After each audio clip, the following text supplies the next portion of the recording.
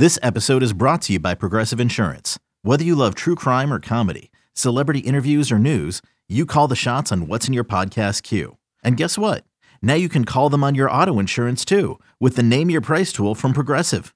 It works just the way it sounds. You tell Progressive how much you want to pay for car insurance, and they'll show you coverage options that fit your budget.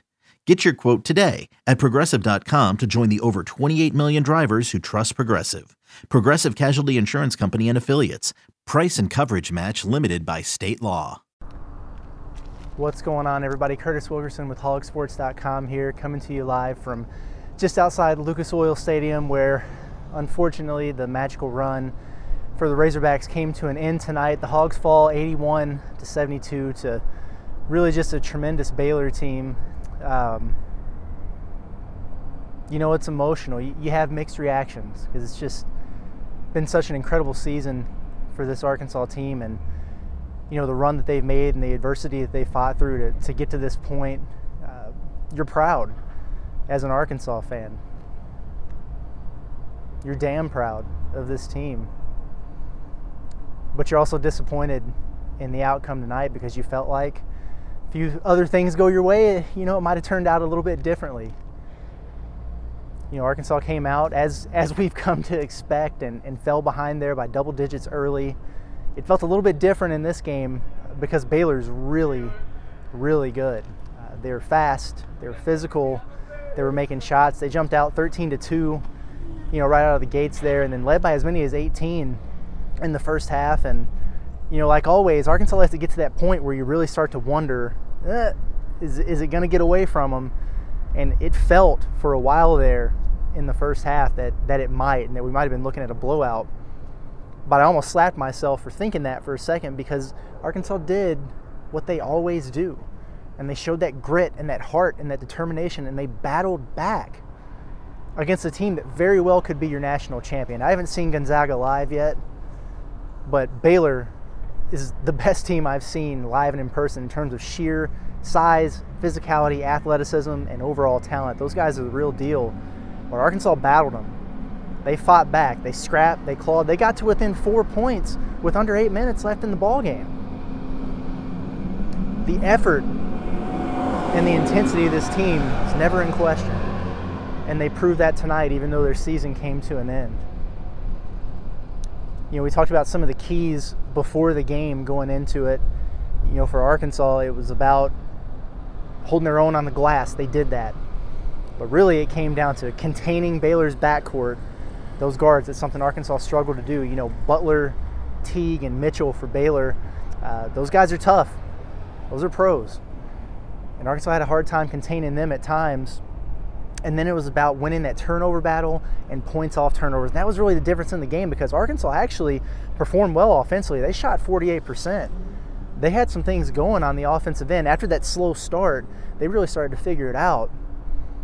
But at the end of the day, Baylor took 8 more shots in a game that they won by 9 points. And a lot of that was because of turnovers. Arkansas had 15 turnovers. And like Coach Musselman said in the press conference after the game, that's not a ton. That's not an astronomical number, especially against a team like Baylor. But those 15 turnovers turned into 21 Baylor points. And ultimately, that was the difference. I thought you saw some really good things from the Razorbacks. Obviously, you think about those seniors. Justin Smith and the contributions he gave all season. Jalen Tate, the same thing. Those guys came as graduate transfer seniors, expected to just join a new team and provide leadership and be that stabilizing force and presence when they're trying to figure out new surroundings in what's an absolutely ridiculously wild year as teams deal with COVID and these things that they've never had to deal with before. And both of those guys stepped up to the plate all year long, even when things were tough. You could always count on them. The leadership that they brought was incredible, and their play, over the course of the tournament was a reflection of what they brought all season long. They're leaders. Scrappy, gritty, hard work, the defining characteristics of the team. And should those guys choose to move on and pursue their professional careers, and I think they probably will, but hats off to them for stepping in and helping lay down the foundation, because what they've done is brought the Razorbacks back where they belong. The foundation's set. Now this is the standard. for this Arkansas team moving forward, you better believe it. Good on them for doing that, for laying that foundation. You want to talk about the foundation, think about the fact that Arkansas started 3 freshmen in an Elite 8 game. Now, Moses Moody struggled at times throughout the tournament. Maybe he was fatigued. Maybe he just didn't have his shot falling. I don't know. But another tough night from the field. I think he finished, 2 of 10. Got to the free throw line again. Had some pretty big buckets around the rim late, but not that vintage performance that we were hoping to see from him. But it doesn't change anything. I saw some tweets and things like that about how he's losing money and, his draft stock's going down. No, it's not. That guy's about to make a lot of money. He's an incredible player and one of the best freshmen that Arkansas has ever seen. But you should have Devo Davis and Jalen Williams back next year, and that's quite the foundation to build off of. Devo's been incredible down the stretch since he was inserted into the starting lineup, and even tonight in the loss, he brought that energy. He brought the defense. He was getting to the rim. He's just a spark plug, and his energy is so contagious and infectious on the team. He's going to be the core next year. Jalen Williams earns the start, and he's been coming along. We've seen what he can do defensively, getting on the boards, taking charges.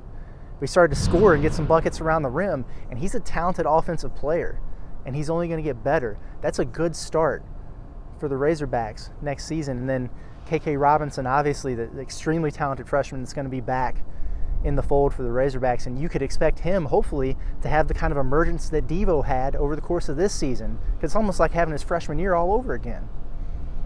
So yeah, the foundation's laid down for this Razorback team, no doubt. Coach Musselman was disappointed after the game, obviously, but he wasn't his usual just down and didn't want to talk to anybody self after the game. Because I think he knows. I think he understands where this program is headed and the direction that they're trending in. What an incredible run.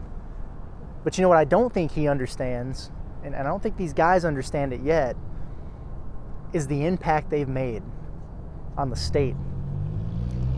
We talk about it all the time. The Arkansas fan base is unique as they come. They're passionate, they're fiery, they're intense, they're outspoken. That's what you love about them. And really, they've taken on the characteristics of their head coach. Arkansas and Eric Musselman are a perfect marriage for each other. And that's why I don't think he's going anywhere. When you hear about these coaching rumors and things like that, you never know.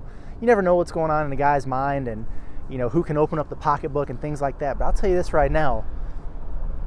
The man knows he's got something special at Arkansas, and he's about to find out when this team goes back home just how much this run meant to the state, because it meant a ton. I saw some of those pictures. I was fortunate enough to be in the arena tonight, and the atmosphere in there was incredible. It was a home game for the Razorbacks. No matter how far they got down, and you expect that in an NCAA tournament game, but they were into it. Willing the team, providing energy. That's what the fan base does. And then you see the pictures and the videos of Bud Walton Arena for the watch party. That's incredible. It doesn't get any better than that in college basketball. So yeah, we can be disappointed in the loss tonight. We can think back to JD Notae.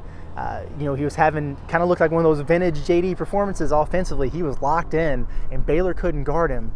But then he fouls out and there's like 13 and a half minutes left.